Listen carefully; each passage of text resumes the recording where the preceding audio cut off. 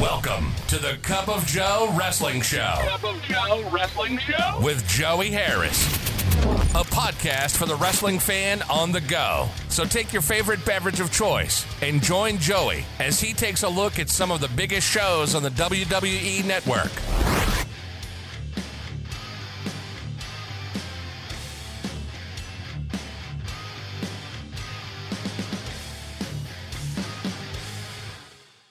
Welcome everyone to the Cup of Joe Wrestling Show. I am your host, Joey Harris, and I just want to thank everyone for the fantastic reception that episode 1 has received. It has outperformed my wildest expectations, and bigger and better things are on the horizon.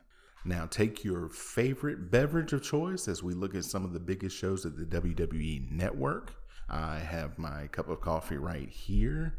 I went for a massage this week, and the massage therapist said afterwards, I can tell from your body that you are severely dehydrated. So I am trying to intake more water into my system, drink more water, but today I'm sticking with the coffee as per the title of this show.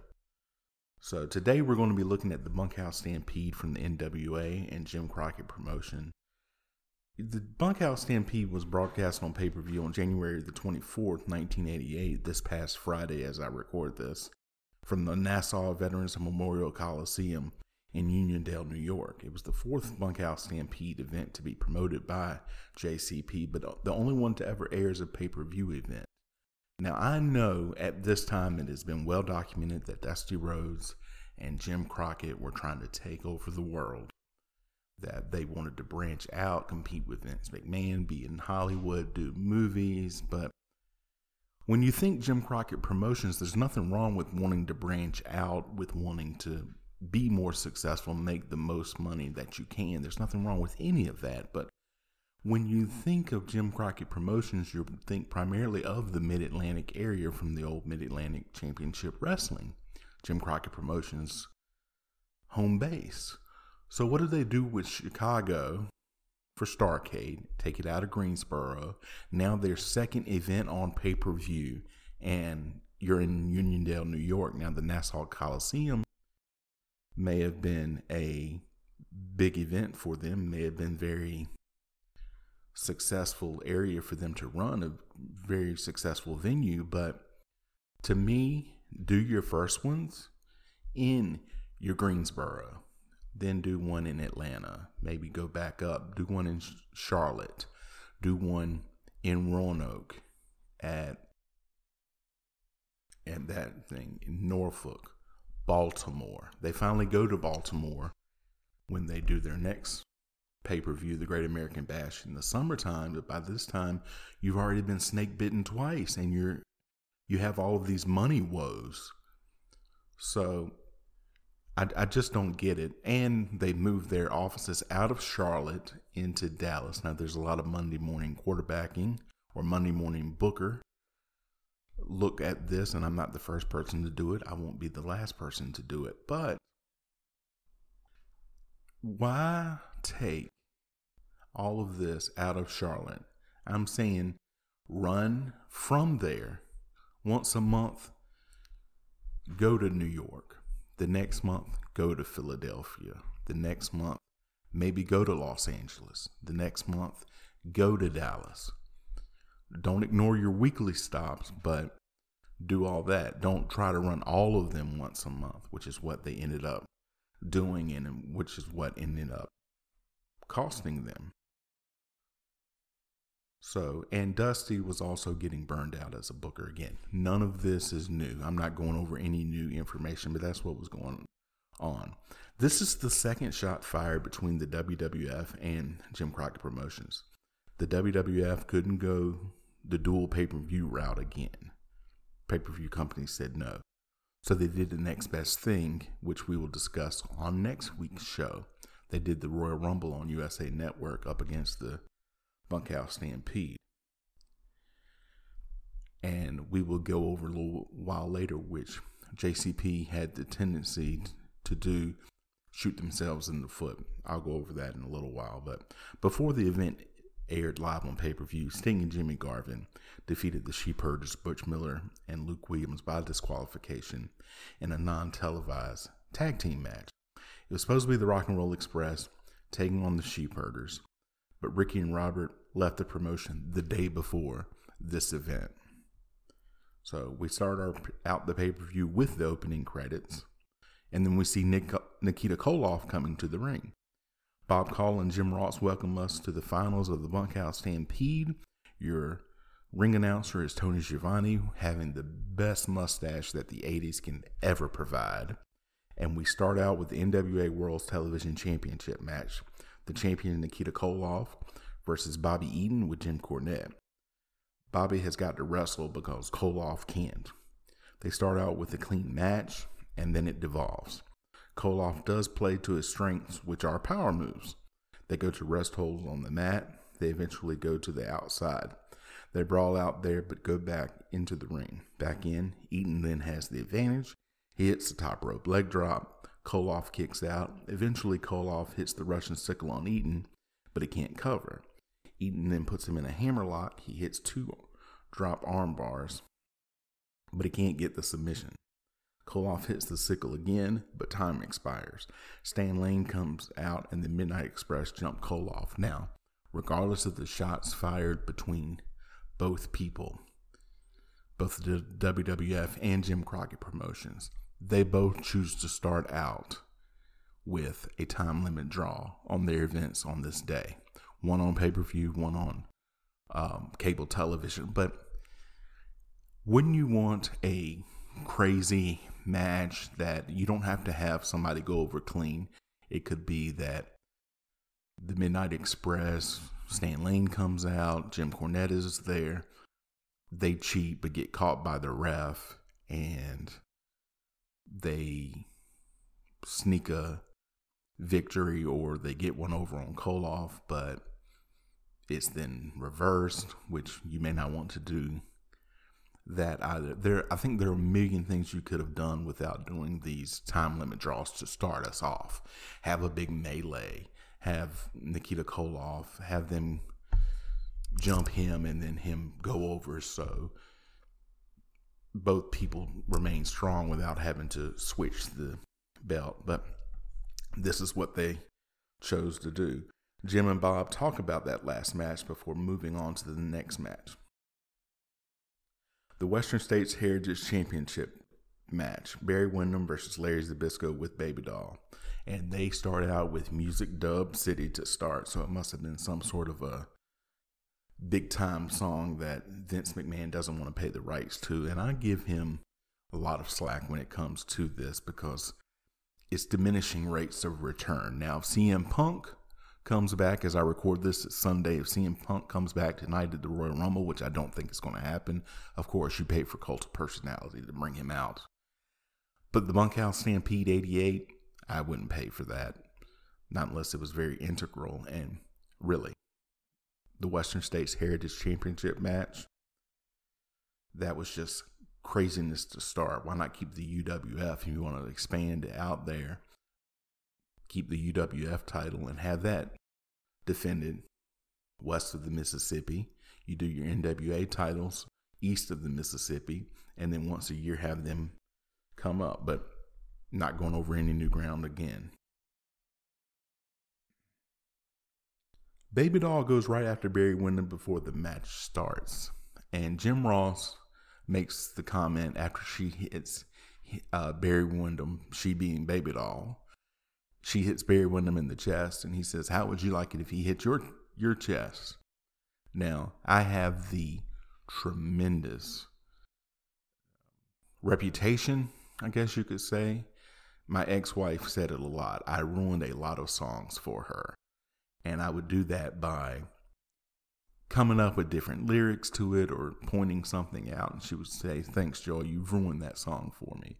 When Jim Ross says Barry Windham should hit Baby Doll in the chest and see how she likes it, "Thanks, Jim. You've ruined the Western States Heritage Championship for me." In the match, though, Larry Zbyszko comes out quick. Windham is up to the challenge, so Zbyszko classically stalls, as only Larry Zbyszko can. They do some chain wrestling, and Wyndham is constantly frustrating Zbyszko. Zbyszko then gets Wyndham down and works the leg. Wyndham is so athletic trying to get out of it. Wyndham goes up top, Zbyszko moves, and then takes over. You have a back and forth match. Wyndham is selling his knee hard. They show a girl in the crowd who looks like she doesn't know where she is. They go outside to fight for a bit. Wyndham posts Zbyszko. Zbyszko falls coming back from the Irish whip as Wyndham, who was going for a bulldog or a lariat, and Wyndham goes flying out. Watch this section. Zbyszko then takes advantage. Later, they both go down, and Wyndham reverses an Irish whip and then reverses it back to the same corner he was coming out of, and the referee gets knocked down. Baby Doll takes off her high heel shoe, and Zbyszko nails Wyndham with it, and he gets the pin and the championship. This is after Wyndham had hit his move. He gets on top. Baby Doll hits the mat 3 times. The referee is still not down, but Wyndham thinks that the ref hit the mat 3 times. He jumps up. He gets nailed with the shoe, pin, and we get a new Western States Heritage Championship. A championship that, I might add, Larry Zbyszko still holds today. We go then to our NWA World's Heavyweight Championship match. Ric Flair with J.J. Dillon versus Road Warrior Hawk with Paul Ellering, who has hair here, and it looks very strange. Hawk no-sells the chops from Flair, so Flair closes the chop house and withdraws. The famous Flair chop house. Hawk does power moves, again going to your strengths. You look at Hawk, he's not your scientific wrestler. People want to see him just demolish Ric Flair and use his power moves, so that's what he does. Flair does a fantastic sell job here. He then opens the Flair flop house, which he also does really well. Flair's getting beat from pillar to post. Hawk is dominating Flair, and Flair is making him look good. Flair goes to take a breather. Hawk follows. Hawk throws the ring steps at Flair. Back in, Flair hits a low blow. Flair takes over on the knee. Flair finally gets the figure 4 on. Hawk fights to turn it over and gets it. Flair gets to the ropes. Hawk accidentally hits the referee after clotheslining Flair. Flair gets clotheslined over the top rope. They both go out. Flair bleeds. Hawk takes over, but there isn't a referee. Hawk hits a superplex. J.J. Dillon comes in and hits Hawk with a chair. Hawk then goes after J.J. Flair then hits Hawk with the chair. Hawk still kicks out onto. Hawk no-sells the suplex. Flair hits him again with the chair for the disqualification. They then set up the cage for the Bunkhouse Stampede. Bob and Jim talk about the last match and about the finals of the Bunkhouse Stampede. I'm surprised they did not take out the old video of Nelson Royal explaining what the Bunkhouse Stampede was. I don't think Nelson was in the territory at this point, but send him $200 in the mail and say, we're going to run this again, Nelson, if you mind. Or even if you don't mind, it's our video. They then run down their credits. In other words, they need to stall for time because, to be fair to them, it takes a while to put a cage up around the ring. They go over the rules for the Stampede. You go out if you are thrown out of the cage or out the door to be eliminated. So it's anything goes bunkhouse battle royal with a cage around the ring. They then review the Barry Windham Larry Zbyszko match. They talk about the men in the Bunkhouse Stampede, and finally we get to go to the Bunkhouse Stampede. The Bunkhouse Stampede final.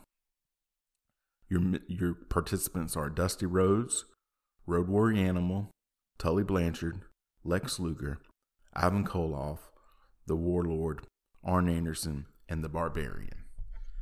Now, 6.5 years after this, in my little home area, the Barbarian was wrestling Rob Van Dam in a no disqualification, anything goes, no count out street fight.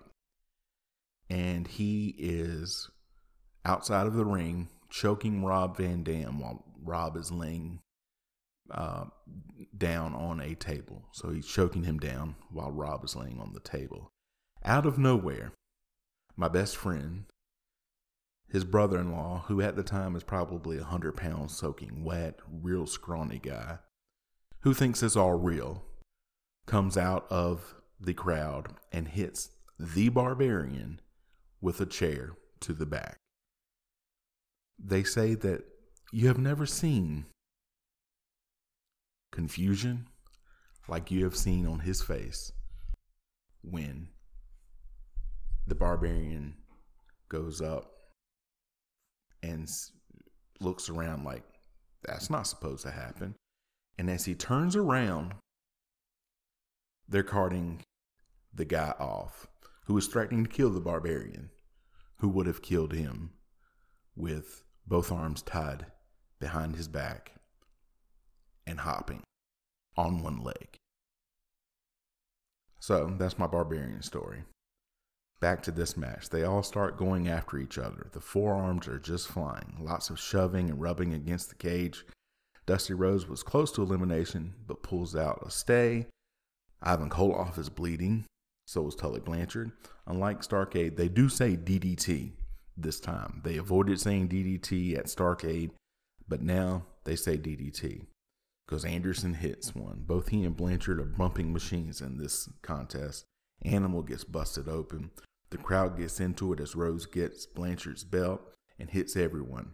Anderson is bleeding. It slows down as people are being worn down. Blanchard tries to pull Koloff through the door. Koloff gets thrown over. Warlord and Animal then get thrown out. Anderson, Luger, and Blanchard all out the door. As the Horsemen were trying to get Luger out, they all three get eliminated. Paul Jones slips the Barbarian something. He hits Rhodes and then headbutts him. Rhodes gets Barbarian up and gives him 2 bionic elbows, and Barbarian goes out, and Dusty Rhodes is your winner. Bob and Jim recap the night and sign off, and a recap package is shown of the night. Now, this event did not meet with success because Rhodes booked himself to win every Stampede final. The event was also marred by having the wrong time printed on the tickets, and a majority of the fans missed the first half of the event. You can't get out of your own way if you're Jim Crockett Promotions at this point. It just seems like at every turn something goes wrong. So there's a number of ways that you can contact me. You can follow the show's Twitter at Cup of Joe Pod. You can email the show at cupofjoewrestlingshow@gmail.com. You can follow me on Facebook, Twitter, and Instagram. I'm at The Joey Harris. Thank you for joining me this week. This is Joey Harris saying so long from stately Maine Manor.